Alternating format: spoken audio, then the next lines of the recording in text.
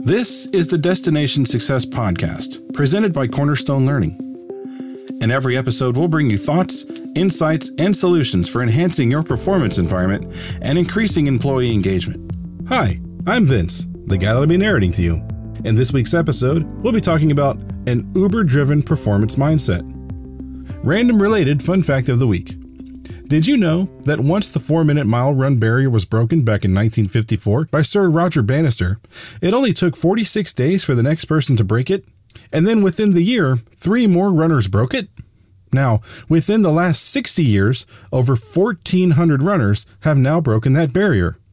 Bonus fact, you have to run 15 miles per hour or 22 feet per second to achieve the 4-minute mile. So don't let perceived barriers hold back your performance.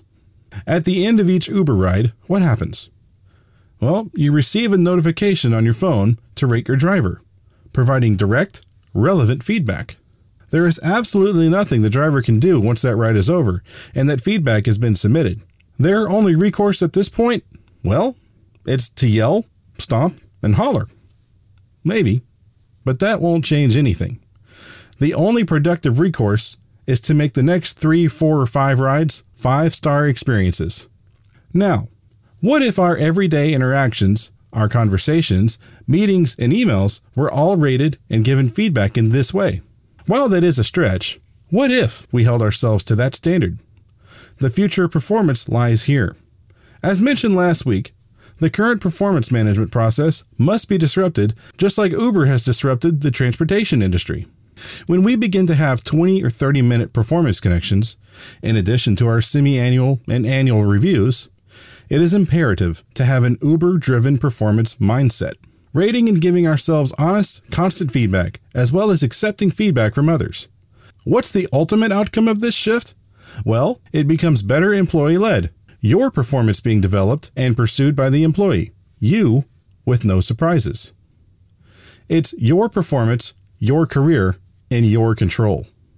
As the shift begins to happen, it then becomes easier to start celebrating and acknowledging milestones and achievements along the way.